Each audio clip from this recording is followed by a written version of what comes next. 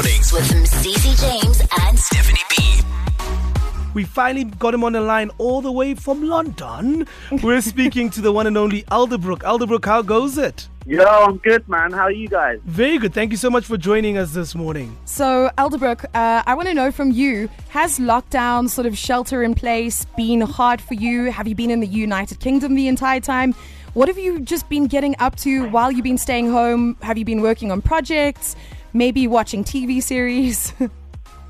Yeah, it's been good, you know. I mean, at first I was really disappointed. I was meant to be all over the world this summer, kind of doing festivals and that. But I guess it kind of gave me a chance to finish my album. So the album's all done, and I guess, yeah, I've just been working on new music constantly. It's actually been refreshing in a way. That's awesome. So you actually turned sort of lockdown into something super productive, which I salute you. That is incredibly mature. I think I just watched every single series on Netflix. And I think you all... Don't get me wrong, I was on TV as well. But I wasn't. There was definitely some music being made.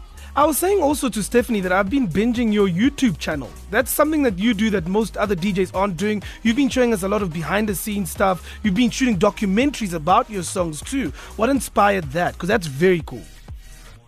Well, I guess during lockdown I had all this time, like I was saying, and I think I wanted to start doing covers. So I do this thing on my YouTube. It's cabin sessions. I've got this little, it's basically a shed at the bottom of my garden. And, elder space.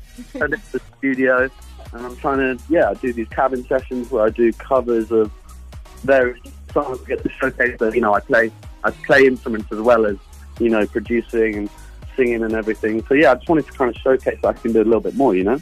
We heard that apparently back in university, you used to have an epic record collection complete with records from the Carpenters to the Fugees. What's been your best find in a record store? What is the record that you are the most proud to own?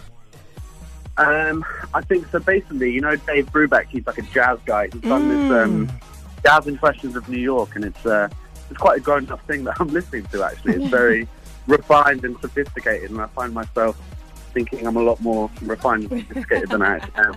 Hey, well, listen, I've just started collecting records. I was saying to Steph, she suggested that I put them up on my wall, so I've started doing that. So I'm going to look out for some of those too. Listen, as you admit in one of your documentaries, perhaps a song that really brought you into the sphere for everyone on a big commercial level was Cola, the one that you did, of course, with Camel Fat. And since then, your star has just been rising. You've collaborated with a lot of people, like Rudimental too. Bucket list collaboration for you, who would it be? Man, I always said I'd love to work with Jamie XX. I just feel like he'd be a good fit. Like, he's one of the reasons why I started, you know, trying to make this indie-inspired electronic music. And I think, definitely would love to work with Jamie XX. Okay. Oh, that is brilliant. He's incredibly talented. Not so well known outside of the United Kingdom necessarily, but a very, very cool artist, very, very talented. So you said that you were keeping yourself busy during lockdown. What are your plans for sort of early next year, maybe end of this year, pandemic permitting? Are you going to hit the festival circuit hard? What do you have planned for the next year or so? Well, I've got, obviously, my album coming out on Friday, my debut album, and I've got some exciting collaborations with a lot of people, one of whom, you know, I've been working on something special with Black Coffee, so... What? You'll be hopefully hearing something like that soon, there's some stuff coming. Man, listen, so I've watched, like I said, your documentary where you explain why Do You Shake in the Cold, the meaning behind the lyrics, but a lot of people love it but don't know what it's even about. Can you tell us more about the song before we get into the album itself?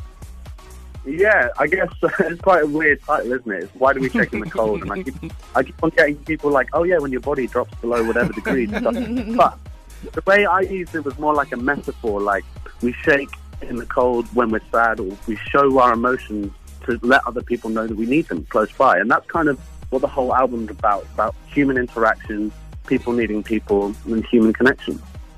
So, album coming out on Friday. It's also called Why Do We Shake in the Cold. Already from that album, we've heard Numb, we've heard My House, something about you already on 5FM and Why Do We Shake in the Cold. Any other big songs that we should be looking out for and any collaborations on that album?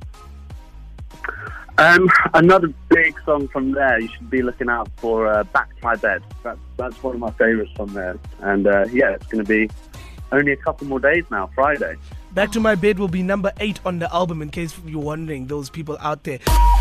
Mornings with Cece James and Stephanie B.